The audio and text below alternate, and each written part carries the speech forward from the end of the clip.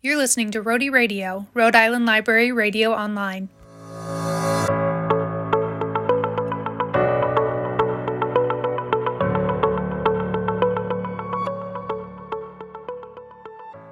Hi there, my name is Amy Vanderweel. I'm the manager of the South Providence Library in Providence, Rhode Island, and chair of Reading Across Rhode Island, the One Book, One State program run by the Rhode Island Center for the Book. Today you'll hear a conversation between local theater director and history teacher Jonathan Pitts Wiley and award-winning author Tochi Onyebuchi. Onyebuchi's novel, Riot Baby, is a fiction companion read to this year's Reading Across Rhode Island selection stamped Racism, Anti-Racism, and You by Jason Reynolds. This conversation was produced in collaboration with PCL Reads, a series of community literary events organized by the Providence Community Library.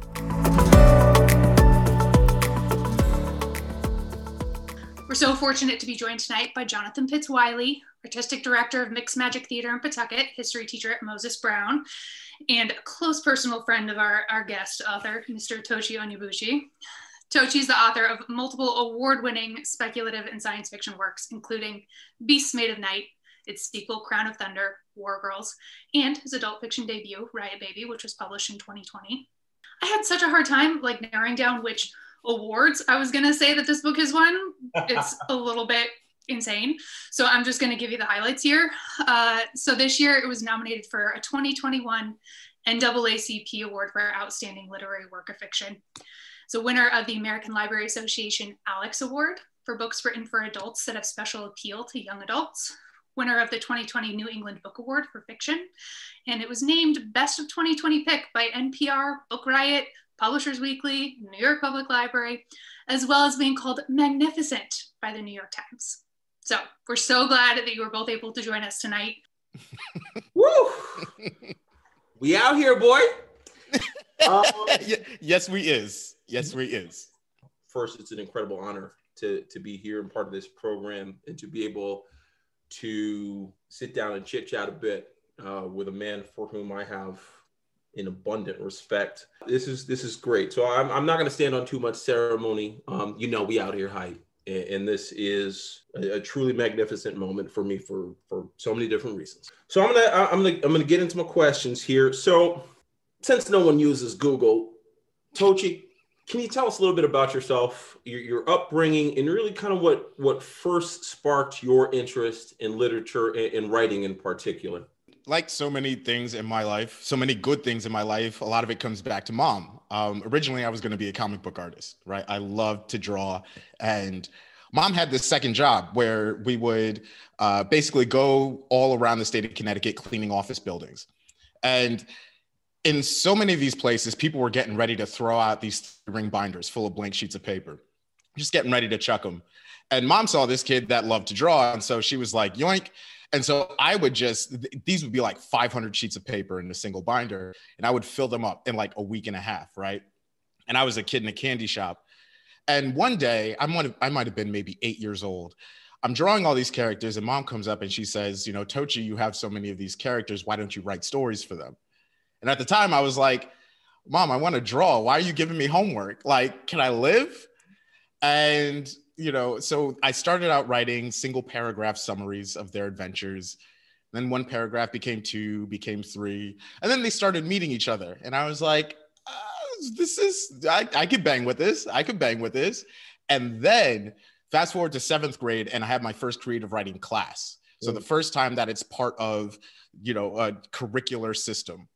Now in Nigerian households, as you know, grades are your life worth. Like that's how you pay the charge of admission to stay in the house. And I realized very early on that this creative writing class could be relied upon to get me a good grade. And so not only was there this thing that I love to do, but I had the positive reinforcement of being able to earn my seat at the dining table. And that just fed itself so that by the time high school came around, I was off to the races. And the thing about me and writing was I always knew that I was going to write. Whether or not I got published, I was always going to write. I loved it too much not to do it. And it was only a matter of figuring out what else I was going to do in addition to the writing. Sure. So, because of what I was interested in and what I was good at, I got sped on the path to law school. But there was never any question about, oh, if I'm too busy being a lawyer, I won't be able to write. No, like I was going to make that work. I was always going to make that work. And it actually happened that so many of the social justice concerns that I was introduced to in law school ended up making their way into my work. Right, and I definitely have commentary or a question about that later, because I'm fascinated to hear. I don't know that we've ever talked about it, sort of quite in depth, and I guess we have a nice opportunity to do that here. So, as you know, I thought Joseph Harris's review of Riot Baby for Black Nerd Problems was absolutely spot on. We've kind of discussed this.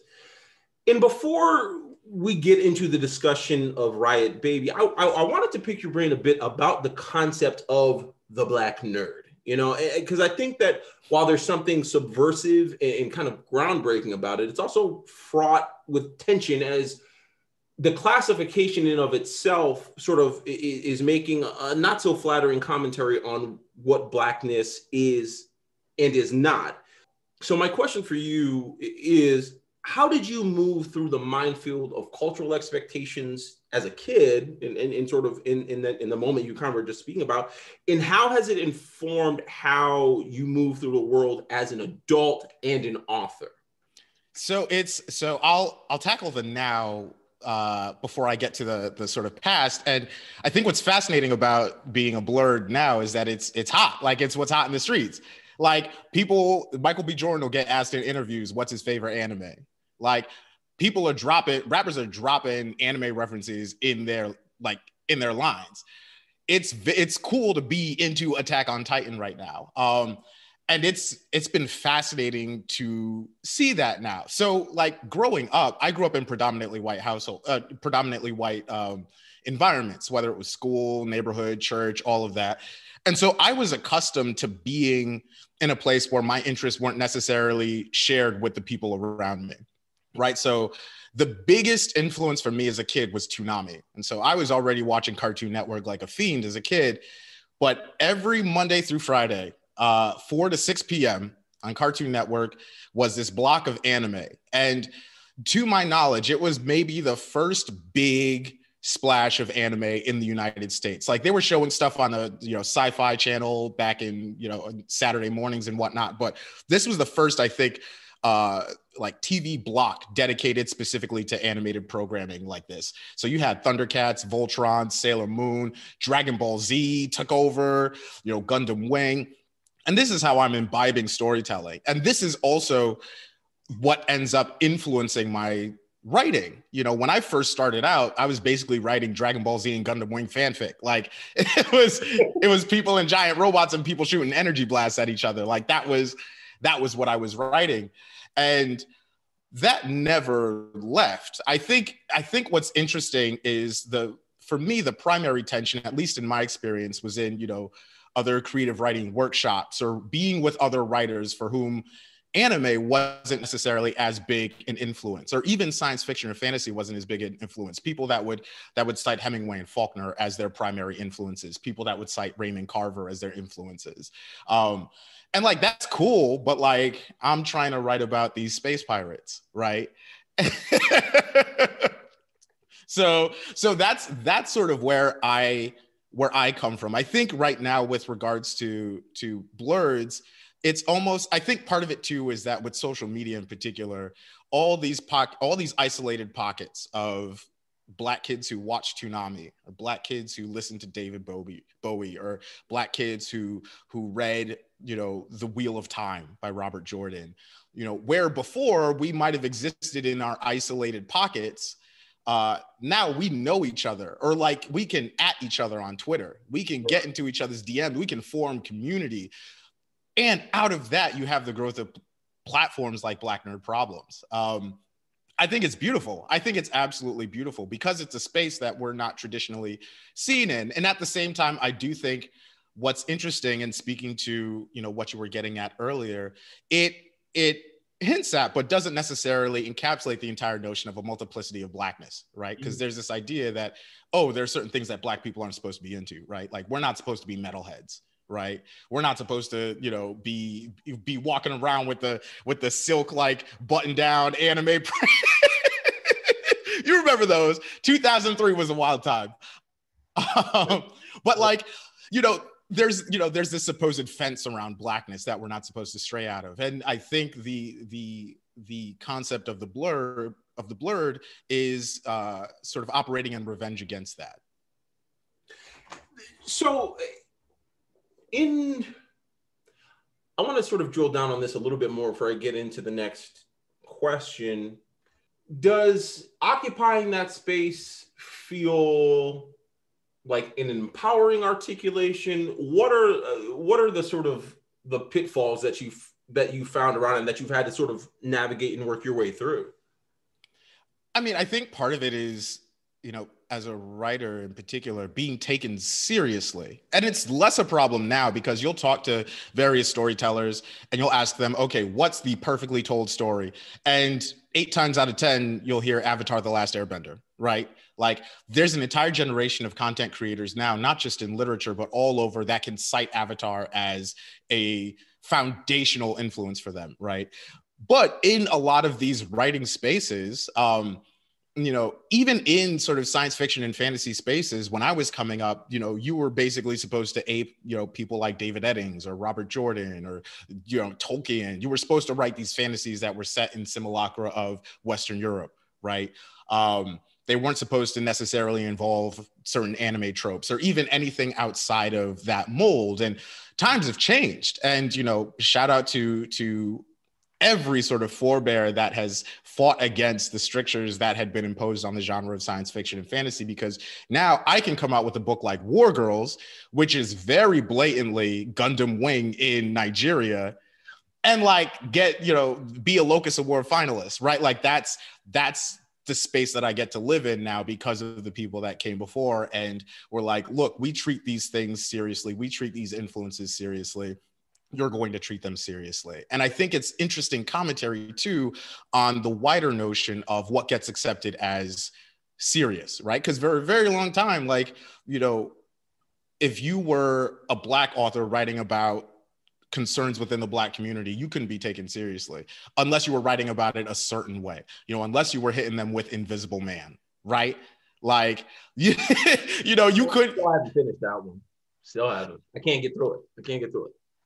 Ellison's a lot. Ellison is a lot. I can't get through it. But continue. I'm sorry, bro. But yeah, no, I think it's simply a matter of, what informs your storytelling, what informs the way that you move through life, being taken seriously. Sure. Again, I'm working through my questions here. I'm proud of myself. So a lot of your writing before Beast Made of Night, which is kind of like your debut, a lot of your writing was done while pursuing an MFA from NYU and a JD from Columbia. And for those keeping score at home, your boy is barred in the state of New York as an attorney because what? So my question is twofold. The first question, what in the vibranium are you made out of? And the second question is, how did this confluence of interests inform the work you were doing at the time? Certainly. So something that Mom told me, like right when I was on the edge of going to high school, was take advantage of every opportunity that's given to you. And I was getting ready to go to Choate, this very prestigious boarding school, and it was an incredible opportunity for me. In many ways, it sort of set the course for a lot of the way that my life would go afterwards. And at Choate, I had the opportunity to study abroad for the first time. Like it was the first time leaving the country that didn't involve like a family trip to Nigeria. I got to play organized sports for the first time. I got to do theater. Like I got to do all of these incredible things. And I made sure that I did all of them. So it wasn't like I was picking and choosing. I was like, if a thing was cool. And also too, like, because it was part of the whole school thing, it was free. Like there was no barrier to entry for it. Right. And that is a large part of why my high school experience was as rich and bountiful and enjoyable as it was. And I took that right with me to college. I wanted to do all of the things that I enjoyed. And I wanted to make sure too that they're like, the thing about writing is you can do it around anything, No matter what other job you have, as long as you have writing implements, like you can write, whether it's a Moleskine notebook and a pen or a laptop or whatever, you know, you can always write. And for me, it was less about finding the time to write so much as like the time just being there. It's like the thing about writing for me is it's a thing that I love doing. There's no other single activity I love doing more than writing, to the point that it's almost a compulsion. Like if I go too long without writing, I start to feel off. It's like gravity for me. It's a thermodynamic principle. It's a thing that like I can't conceive of living without. And so it always made sense to me that I was writing while I was doing all of these other things. And, you know, ever since high school, that was when I first got the notion of writing professionally. And so I learned very early on, like how to write books and how to, you know, write query letters and how to contact agents and how to, you know, get the attention of small press publishers and their editors and all. Like there was a thing I wanted to do, and the barriers to entry weren't insurmountable. So I was going to do it. And what was interesting for me too was that the fiction, particularly in college, ended up operating similar to how like the Read Across Rhode Island program is operating, with the choice of Stamped and then the companion book of Riot Baby. You know, I would be taking a class on international political economy, you know, this grad seminar, and we'd be studying things like sovereign debt and capital migration and all of that stuff.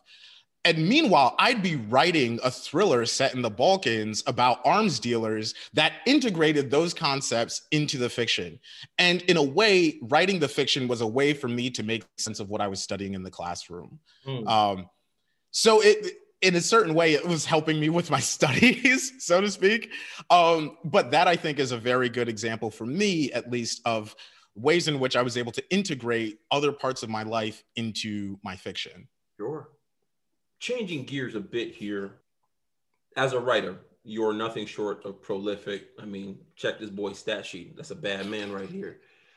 And you're probably writing something while we're talking. I'm well, you know, I just had to get some more right quick. I want to take a minute to discuss your development and your sheer production in the context of some of the challenges, you know, that you faced as you've built up your life and your career. You know, you lost your dad at a pretty young age, and you've also battled some pretty significant, you know, mental health and addiction challenges. And so my question, you know, and you can elaborate as much as you want or don't want, is, you know, how have these challenges informed your life and work? And I say that in that order, right? You know, how has it informed your life and your work? And what perspectives, you know, do you feel comfortable sharing, you know, with other writers, or really anyone who's watching this, you know, who may be facing similar challenges? Certainly. I think, you know, first and foremost, you know, those two things, particularly the loss of a parent, what they tend to do, or at least for me, is really narrow your focus. Like you figure out in your life what matters and what doesn't. Like perspective imposes itself on you, right? So I think very early on, I was forced to really reckon with what I thought was important in my life, what mattered. And also, too, the notion that, and my father passed at a very young age. He was 39 when he died of cancer. And so one of the things that really got ingrained in me, and it might not necessarily be the healthiest impulse, but this idea that, okay, like I'm on borrowed time, right? I need to get as much of my life, I need to live as much life as possible before like the thing happens, whatever the thing is, right? And that, I think, is a big part of why I was able to take Mom's advice about doing all of the things as literally as I was able to take it. I was like, I want to collect all these experiences. I want to live as expansive a life as possible. I want to do all of the things. And so I made it an effort to do all of the things. And I think similarly with, you know, addiction, it's very fascinating because similarly it narrows your focus. Oftentimes, you know, whether, you know, whatever the substance is, whether it's the crack, whether it's alcohol, whether it's heroin, time takes on this distorted sense, so that really there's like the hit and then like the period of time between the hit. Like, you know, family, work, all that stuff, all that gets stuffed into that amorphous period between the hit as like the thing that doesn't matter or the thing that's in the way of like the next hit or whatever. And so coming out of the other side of that, you see you see things get sort of reversed. You're able to look back at that, and the things that you lost, the things that you came close to losing, that you realize are very important to you, you realize, okay, those are things that are very important to me. It's almost as though there's this clarifying process that went on. So I think those two experiences for me were instrumental in introducing perspective. So I guess a sort of you know, facile, you know, episode illustrating this would be my first semester of law school at Columbia. We get to exam period, we get to reading period, right? And this is our first like 1L year, everybody, or at least that first semester, we're all in the trenches together. Everybody's cool with each other for the most part. Like the people that are gonna grow up to become like state prosecutors and horrible people haven't quite like grown into that supervillain role yet. Like everybody's a good guy at this point still. But exam period hits, and all of a sudden, all these kids, because a lot of them came straight from college to law school, all these kids are running around, tearing their hair out, worried about their civil procedure exam. Like this is the worst thing in the world that's ever happened to them. I'm literally watching kids lose hair in real time over a Civ Pro exam. And I'm standing back and I'm watching all of this, and I'm like chuckling to myself because I was like, if this is literally the worst thing that has happened to you, God bless your life, right?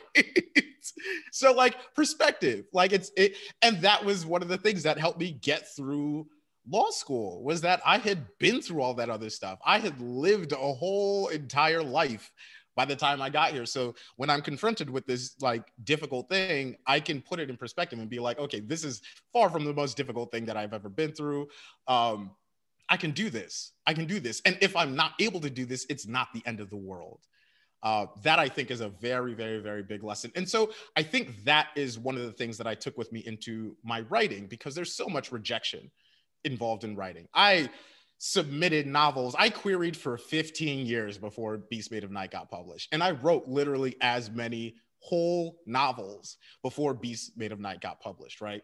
And if for 15 years you're doing a thing and people are telling you no, for 15 years, a decade and a half, people are telling you no over and over and over again. Usually in any other line of work, that's a signal that maybe you should find a different line of work, right? Like maybe this isn't it. Like maybe this is just like how the die fell, right?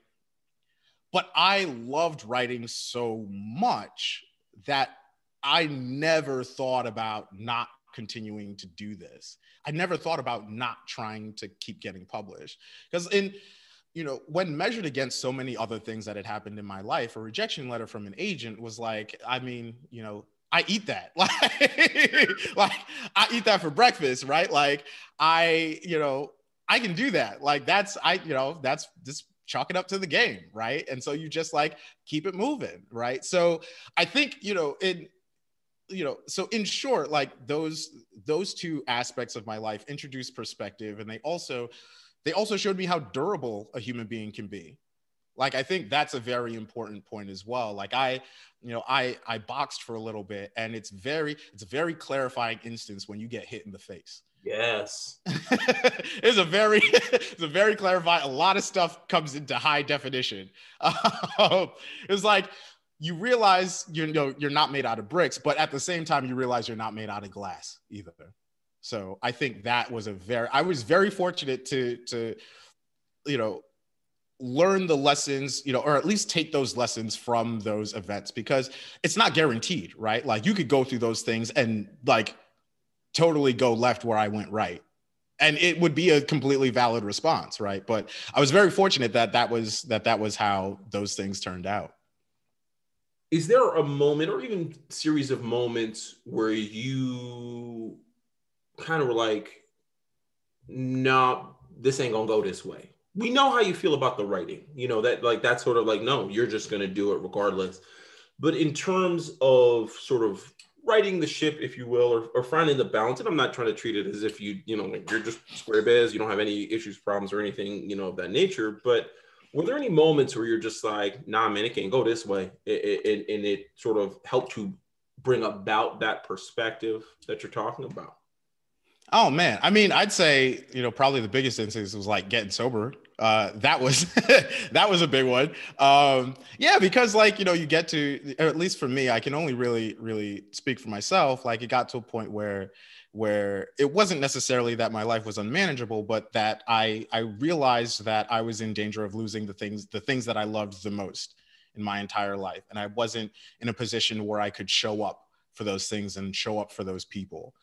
And that needed to change. Like that I recognized was a thing that needed to change. And I wanted to change it, with a strong enough will. And, there's also the grace of God too. Like there's that element of it as well, where I was able to make it into the rooms when I was able to make it into the room. So like that, I think is a very big part. I think another sort of smaller example, but I think gets to your point as well, was when I got to law school, I was going to be a corporate lawyer. Initially, I know, right?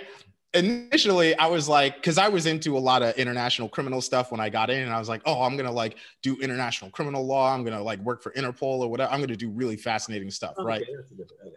And then I found out how much you make as a corporate attorney, and I was like, damn, so this is how I'm gonna pay for law school. Yo, fam. So the way that it works is the summer after your first year, you do what's called EIP, early interview program. And you interview with, they stick all of you in the DoubleTree Hotel in Times Square, your ill-fitting suits and all of that. And you interview with associates and partners of various like big law firms, most of whom had offices in New York or home bases in New York, offices all over the country. And these are like 20, 30-minute interviews. If they like you, they give you a call back. They say, hey, we really liked you. Why don't you come by the office, one of these afternoons? And then you talk to like 4 or 5 other attorneys, associates, and partners. And then if they like you, they say, hey, come work for us the summer after your second year. So the summer between your second and third year. So if you get an offer, like your whole second year of law school doesn't really, like, you just got to not drop out, right? Then you make it there. And for the 10 weeks that I worked at that firm, I made more money than I had owned cumulatively in my entire life up until then. Yo, fam, for 10 weeks of doing almost nothing, I got paid $30,000. $30,000. And what happens after that is if they like you during your summer associateship, they say, hey, come work for us after graduation. So not only did your second year of law school not matter, your third year of law school matters even less. Again, just don't drop out, because you already have the job. Right. And to put things in perspective, the money that I earned during those 10 weeks was the same amount of money that I was forced to live on for an entire year in New York City. And not just that, the first 30K was after taxes. The second 30K was before taxes. And that 30K before taxes was while I was doing the public interest work that I was really interested in. Sure. And so to explain that shift a little bit, I thought I was going to be a corporate lawyer and work 80-hour weeks for however many years it took me to pay off the loans, right? And then I would be free to literally do whatever I wanted. But the summer after my first year of law school, I got to go to the West Bank to work with a prisoners' rights organization that advocated on behalf of Palestinian Arab detainees held illegally in the West Bank, or held illegally in Israeli territory, in Israeli jails. And that experience changed my life. And that was my first real like academic / personal experience with the issue of mass incarceration. And that experience was something that I took with me when I came back to the States. And all of a sudden, like, that was the thing that took up the most mental real estate for me. That was the thing that I was most fascinated by, but also the thing where I felt I could most use my skills for good. And so that ended up informing where I would go after law school. So I worked at the Attorney General's office in their Civil Rights Bureau. And then I was with the Legal Aid Society with their Parole Revocation Defense Unit. But so much of that could be traced back to that summer in Palestine. And I wanted to do that more than I wanted to not have student loan debt. So, but that calculation was another example of when, I saw my life going a certain way and I was like, no, I want it to go this way. Sure. I'm going to get into talking a little bit about your writing because I think that's why people want to hear you talk.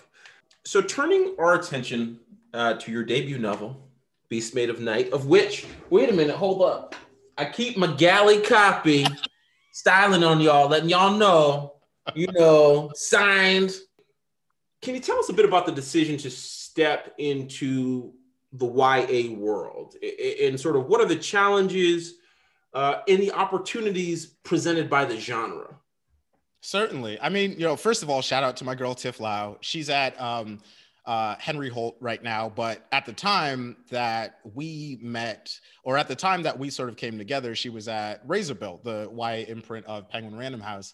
And I had, during the summer after law school, when I was supposed to be studying for the bar, I was trying to sell another novel. And it was an adult science fiction novel. And it's actually, funny enough, it's the novel titled Goliath that's going to be coming out winter 2022. But, summer 2015, I'm trying to sell this book and I'm being frustrated because everywhere I'm getting no's. And it's the best thing I've ever written. It's like far and away the best thing I've ever written. So Tiff reached out over, I believe it might have been Facebook, and she was like, I'm an editor, right? And we'd been friends for a number of years by then. She's like, I'm an editor, right? Like, I'd be more than happy to look at this for you.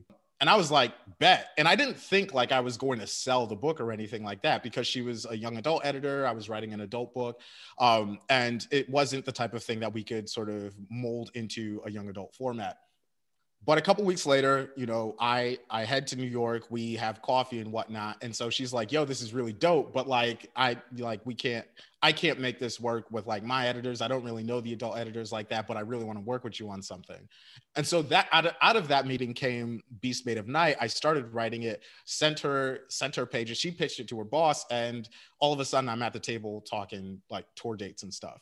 So it was very fortuitous, but also I think it was very interesting because it spoke to a certain ease. Writing Beast Made of Night was some of the most fun I'd had writing a book. It just felt free and easy. Like it flowed.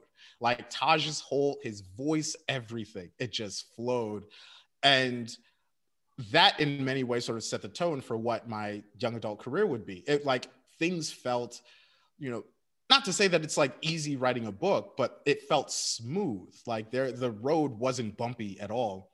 And so, Beast Made of Night and Crown of Thunder were my first deal. And, those books took off in a way that like really surprised me. And from there on, like I was able to sort of, write into my interests and stuff. I was able to really take advantage of being in the YA space, but also too, like I had all this, adult work in the backlog, right? Like I had all these other books in the chamber. Right. And so this was essentially my foot in the door. And I was able to, with Riot Baby in particular, like I wrote Riot Baby 2015. So I wrote Riot Baby, actually, the first draft of Riot Baby I wrote before I wrote Beast Made of Night. And then 2018, I was able to sell it to Tor.com through my editor, Roshi. It was another very fortuitous meeting there. And, here we are now. And I mean, I want to take this moment to say too, that I essentially owe my writing career to women of color. Like, if we're keeping it 1,000. Talk about it. Talk about it. Like Tiff Lau, Taiwanese American who bought my YA debut, Roshi Chen, Chinese American who bought my adult debut. And there's other stuff going on that I can't quite talk about yet, but let's just say that chief decision makers there are also women of color. Nice. My entire writing career I owe to women of color. Like, were it not for them. And your mama, let's talk about it. Let's talk about it. Like an umbrella over the entire enterprise, of course, there is mom. There is, of course, mom. But yeah, no, like my entire being here, like I don't know that it would have happened. It certainly wouldn't have happened in this form were it not for them. Sure. And it's been a truly like magnificent experience. And, we can talk more about the editorial process and whatnot, but, that I was very, very, very, very fortunate that they were my points of entry. So I have this the question sort of sticking with related to this question before we get into the next. Do you find, like, I'll be honest, when you told me like, yeah, I got a young adult novel, me with my ignorant self, I'm like, cool. Like, I mean, I'm happy for the homie, secure the bag, but I was like, what do you think is misunderstood about this genre? And do you see sort of more understanding taking place sort of as time moves on, or if you can just sort of speak to like perception of being a YA novelist? Certainly. I think, the stereotype that I think still to a certain extent persists, but not nearly as much as it used to be, was that, in YA, you're writing down to your audience. You're writing for,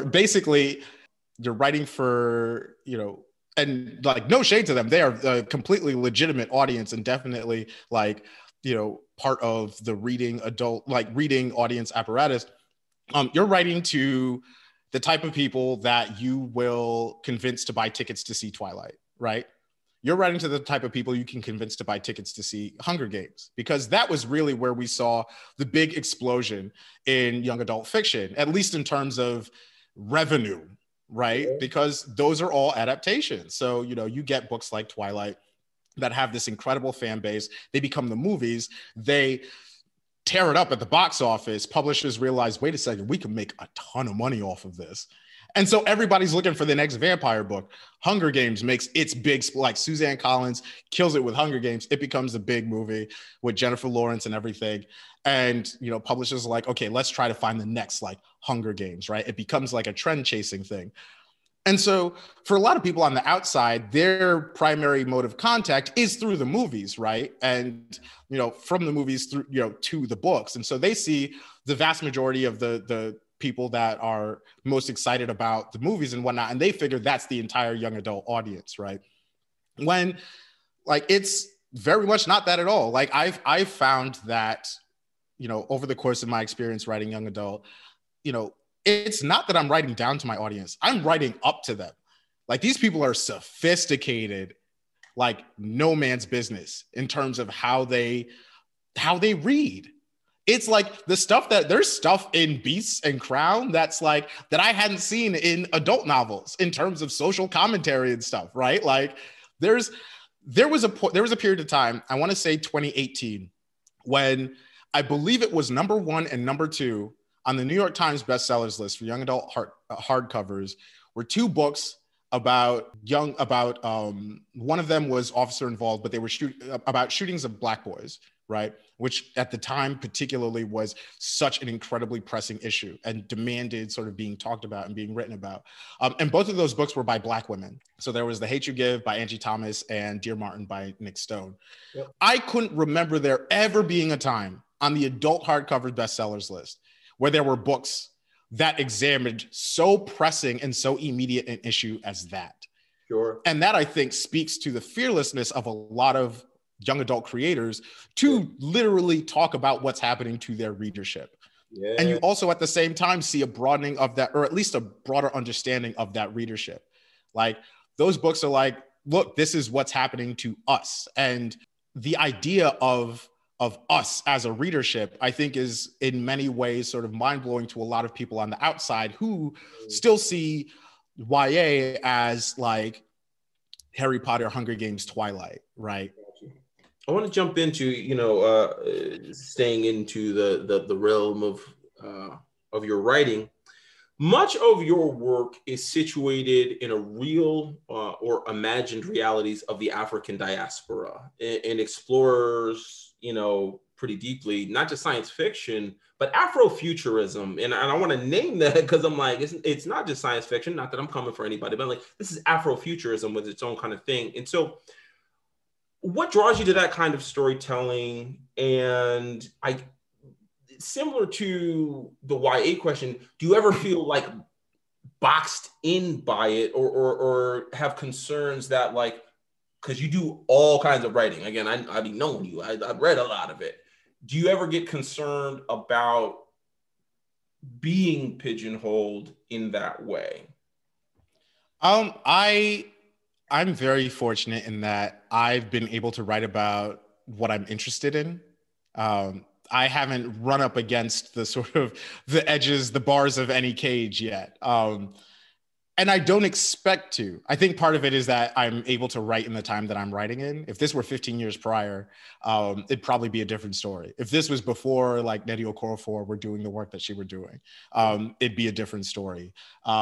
If it was back in a time where like the only other Black people writing speculative fiction were like, or being published in major speculative fiction outlets were like Octavia Butler and Samuel Delany, like it would be different. But like I get to live in this like beautifully colorful time where people are writing all sorts of things. So for me, with regards to the content, it's all stuff that I'm interested in. So I think part of it too, I think a lot about this actually. So representation, particularly in the young adult space, is a big part of the discourse.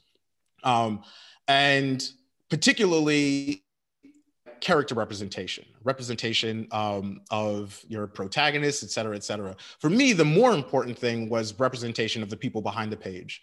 Like The Count of Monte Cristo is my favorite book of all time, not because there's any recognizable Black character, but because Alexandre Dumas was a brother.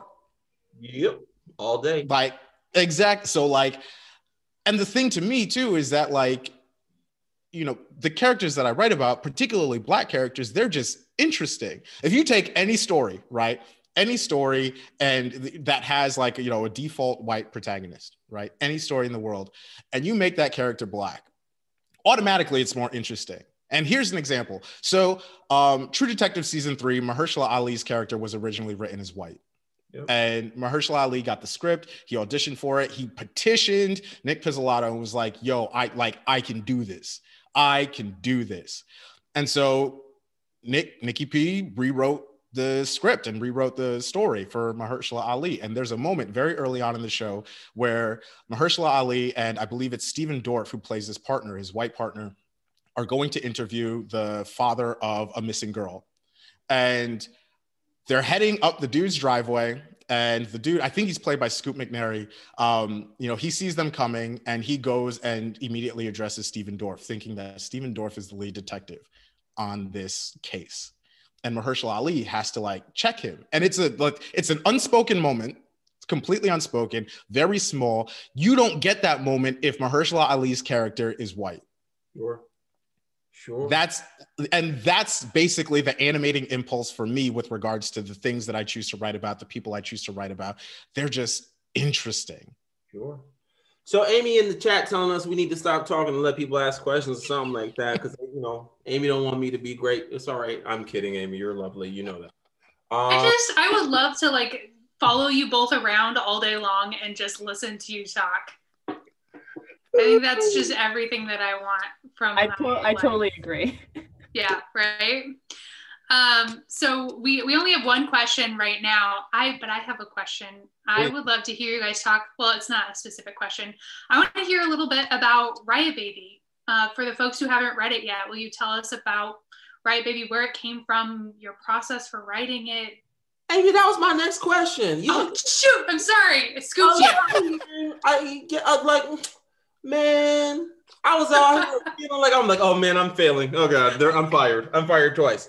So I do want to get to that. So like, yes, let's do that. I agree with you. We out here. Yes. She straight up boxed you out. She boxed you out. You know, you see that? Trying to play your boy. So since we can't discuss the sequel to Crown of Thunder that you refuse to write for me, I will turn my attention to Riot Baby. Now, every third like review of Riot Baby, we've kind of chuckled about this, calls it searing, crackling, searing, it's searing. But that's not a lie. When I read it, I really finished. I was like, oh, my boy was mad. So I share the same question. Where did that come from? What was, because you were pissed. And I was like, damn, bro. I mean, I'm going to give you the hug and the dap, but I need to know where you're coming from right now. Yeah, no, it's very much a like, yo, bro, are you okay type of book. Like, It's very, I absolutely recognize that. Yeah, no, so I started writing it, or at least its earliest incarnation, fall of 2015 and into 2016.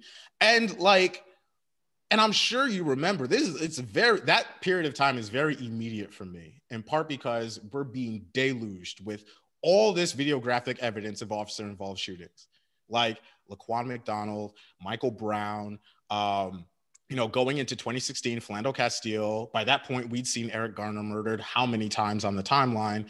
All, like over and over and over and over and over again. Like Walter Scott, like we saw Sandra Bland's like last, like all of that. Just this cascade. And I was furious for many reasons, but maybe the principle of which was that things didn't seem to be changing. Things didn't seem to be getting better. Even with Tamir Rice, like I so remember the heartbreak that came when basically like nothing was done, like nothing was to be done. And when it came out that the officer that had killed him had like endured like previous complaints at his last job, that just like went unheeded. So like all of this stuff is happening and I'm incensed. And I can't like go out in the street or even hop on Twitter and be like, burn down the police state, because like that's how I get banned, right? Like I can't say that stuff out loud, but I can write that into a story. And so like that's what I did, because I knew that what I was feeling inside me was very dangerous if I like acted on it. I knew it was the thing that was going to get me in trouble, like capital T trouble, but it needed to go somewhere. Otherwise, it was going to keep poisoning me. And so that's where Riot Baby started to come from. And at first, it was very much Kev's story. It very much followed him. Actually, the South Central chapter was the last bit of the book that was written. And this is a testament to Roshi Chen's just galaxy brainness, because she was the one that convinced me to really look into Ella as a character and look at her journey and what she's going through. What about things from her perspective? What was life for Ella like before Harlem? And so I started thinking about it, and I realized that these characters are about the same age as me, which means that Ella was alive for Rodney King.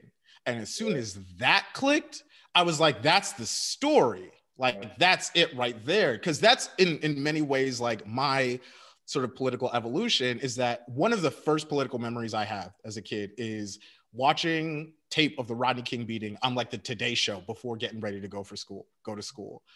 That's like one of the first news stories. It's like that, the Oklahoma City bombing, and like Nancy Kerrigan and Tanya Harding. And that like, it made such a huge impression in me, but I didn't know what to do with it because I was a kid. Like I didn't know how to process that.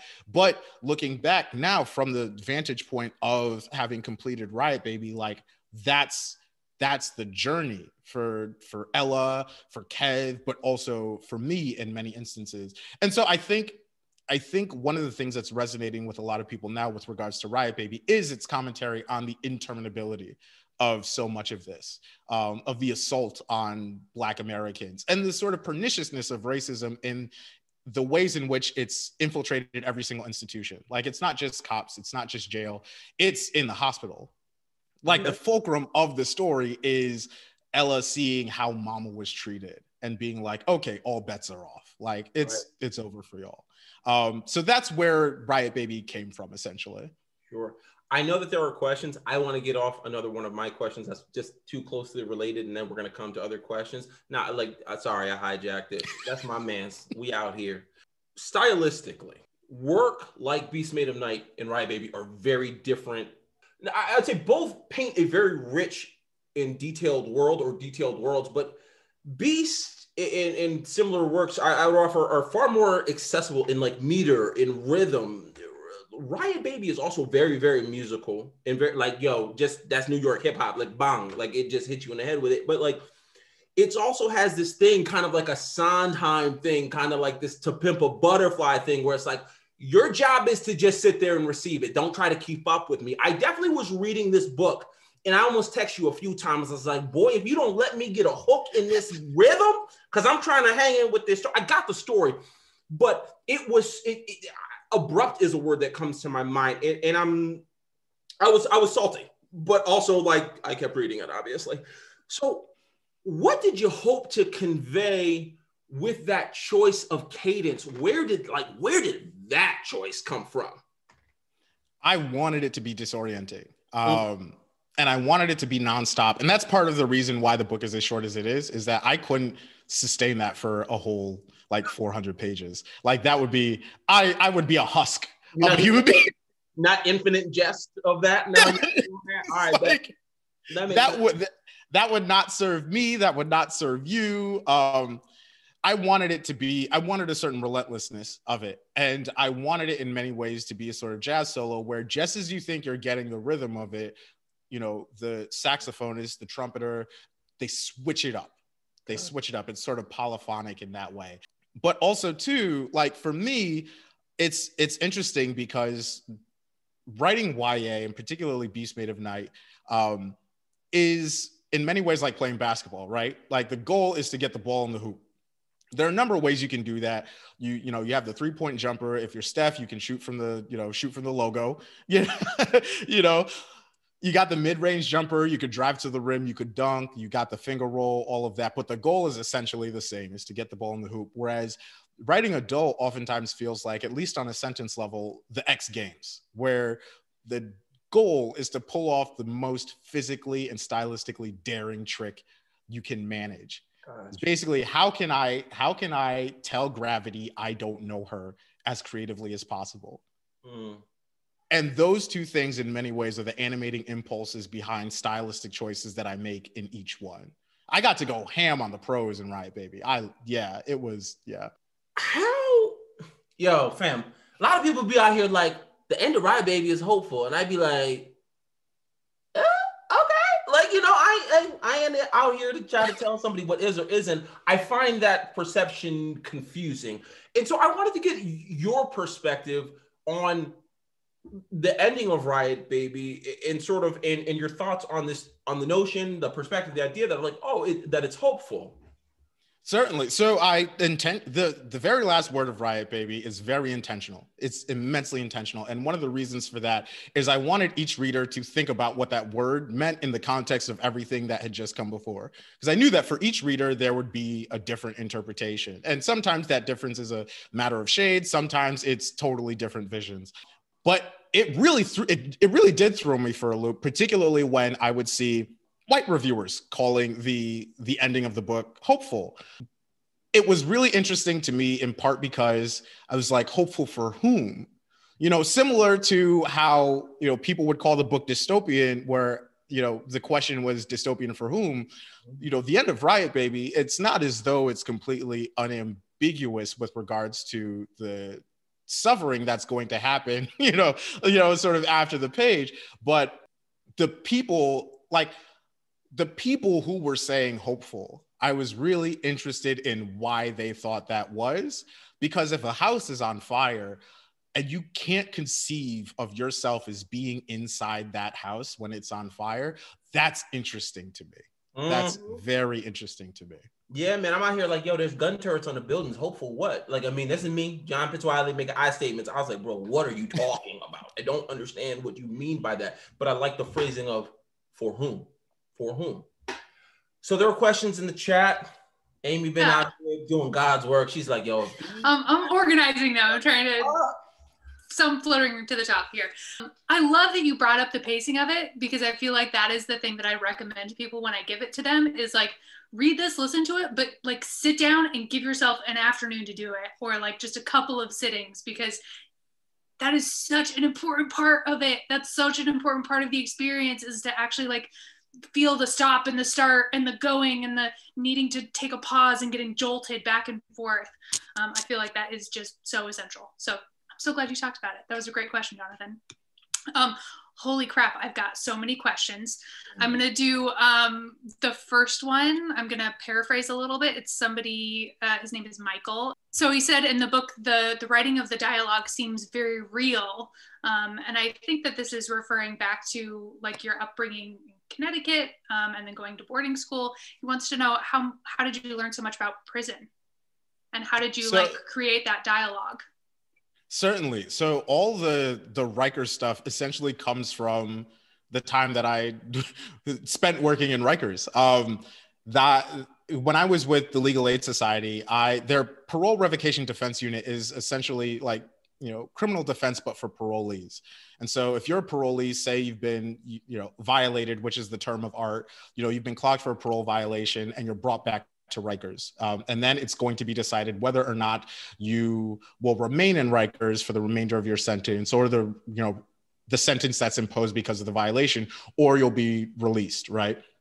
And so because of my work, I basically Monday through Friday had to spend all day in that jail, in that facility. And the thing that struck me perhaps the most was how much humanity exists in those places. The depictions of jail and prison in particular that we see in movies and TV, that we read in books, as though it's this, violence is omnipresent.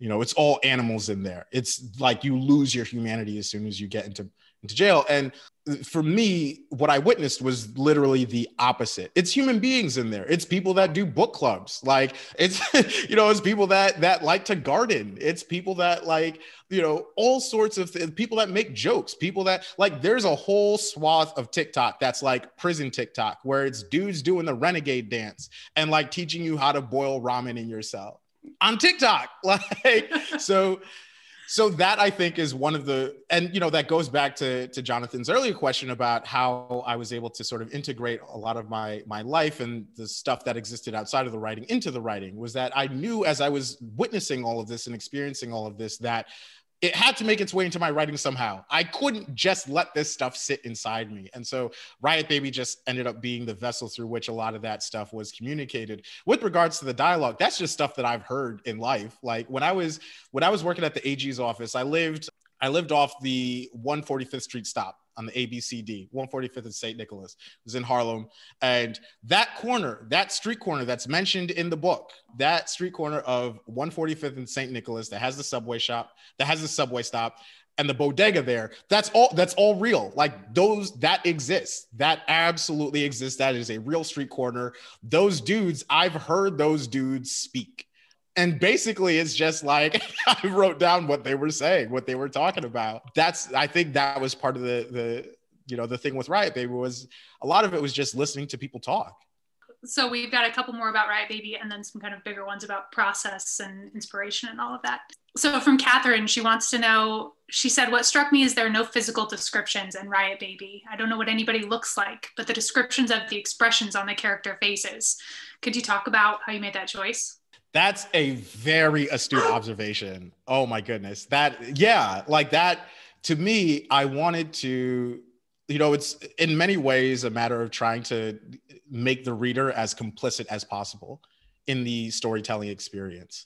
I want them to imagine the character based on the baggage that they bring with them to the story. I want them to imagine, what certain things look like based on, I don't want to tell them what I think a thing looks like. If I think it can be, if the experience of that thing can be enriched by them bringing their own history into it. Yeah, like that. I mean, that's sort of the long and short of it, is I wanted to make the reader complicit. I wanted to make the reader a part of this experience as much as possible. You had a couple comments too about the magical realism. Where did that come from for you? It's funny. I remember watching the finale of Watchmen and feeling, I'm not going to go into details, but feeling very vindicated by that last image. That's all I'm going to say on that.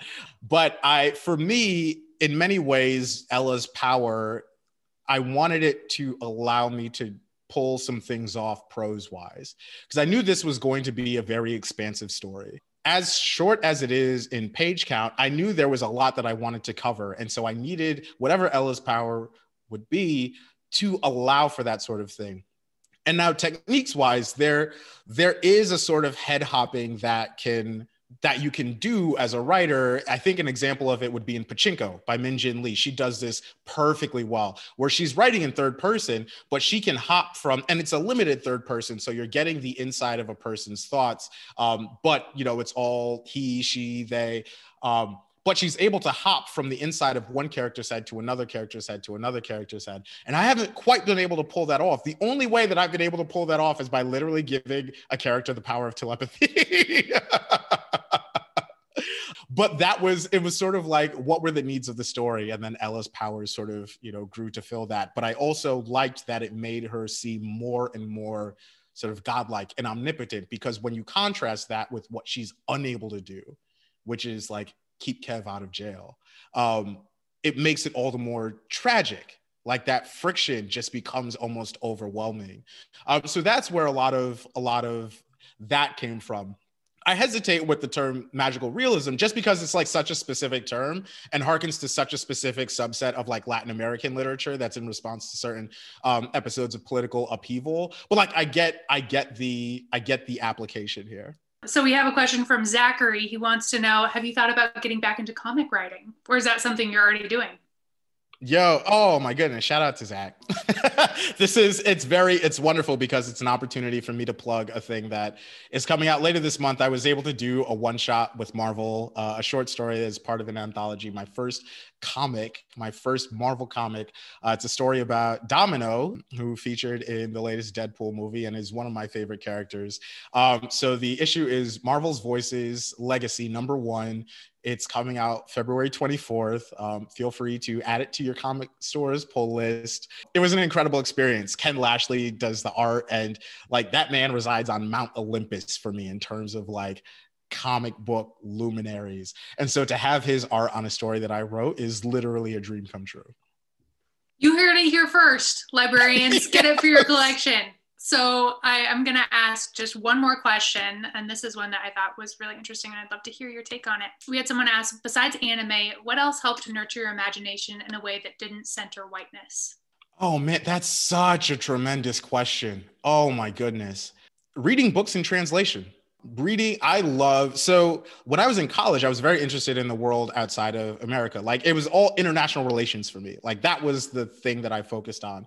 And even all my political economy stuff, my poli-sci stuff, I was focused on what was going on in the Middle East and Latin America and sub-Saharan Africa. Like I wanted to know what was going on there.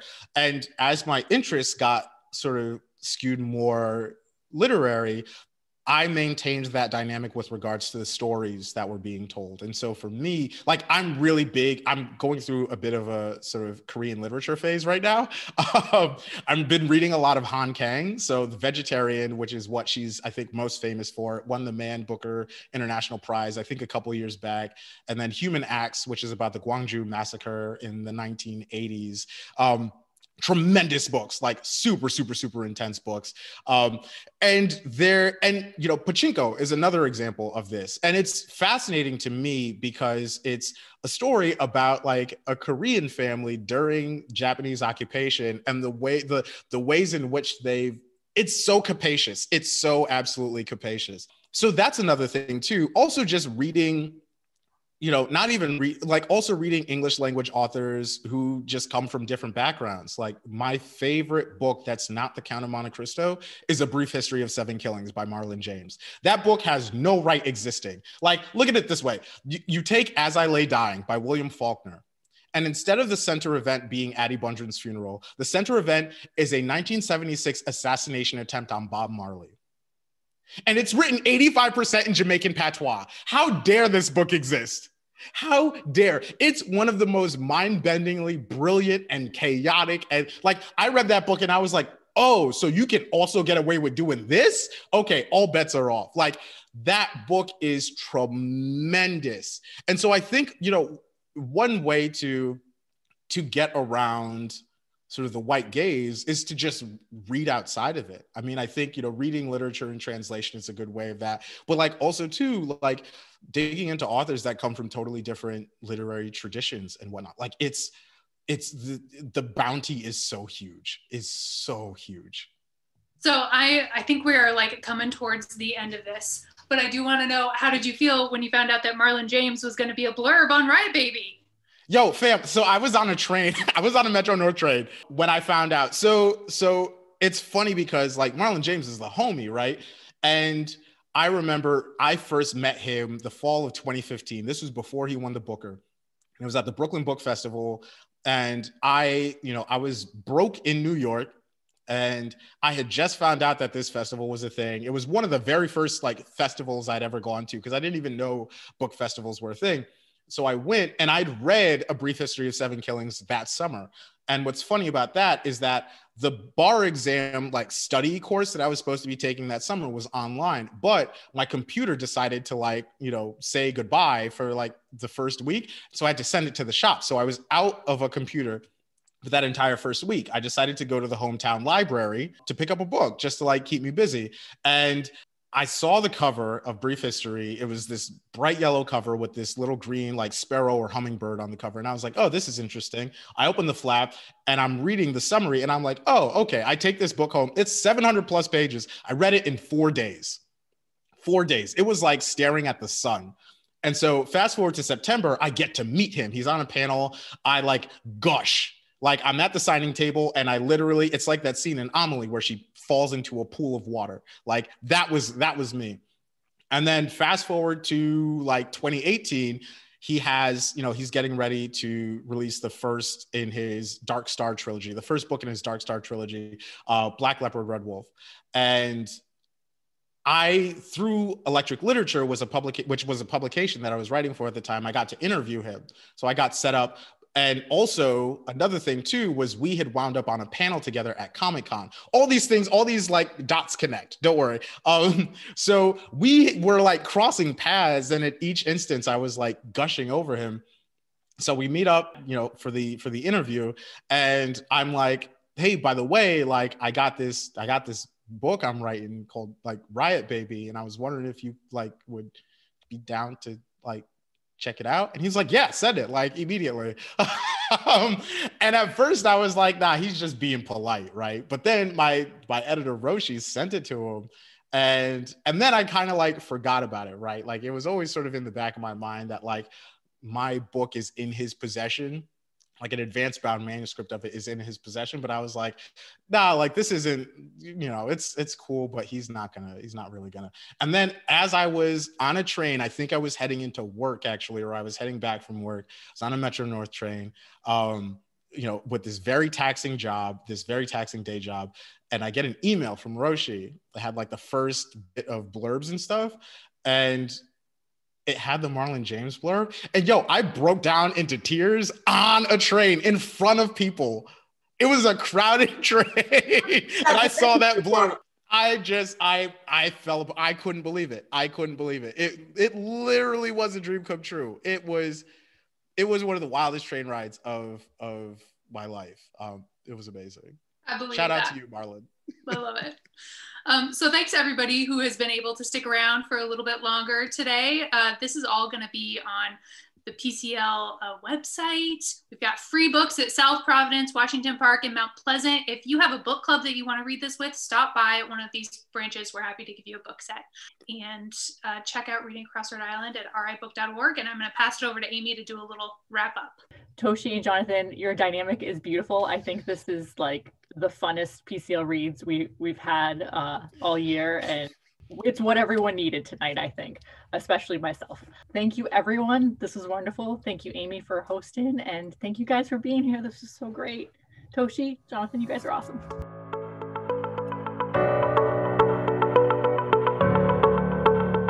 Thanks for listening today. Reading Across Rhode Island is in the midst of its 2021 programming season. If you're looking to get involved, read Riot Baby, or Stamped with a discussion group, or just want to find out more about the Rhode Island Center for the Book, visit us at ribook.org and on Facebook and Instagram. You can check out future PCL Reads events at provcomlib.org. Rhody Radio is a project of the Office of Library and Information Services and is supported by a grant from the Rhode Island Council for the Humanities.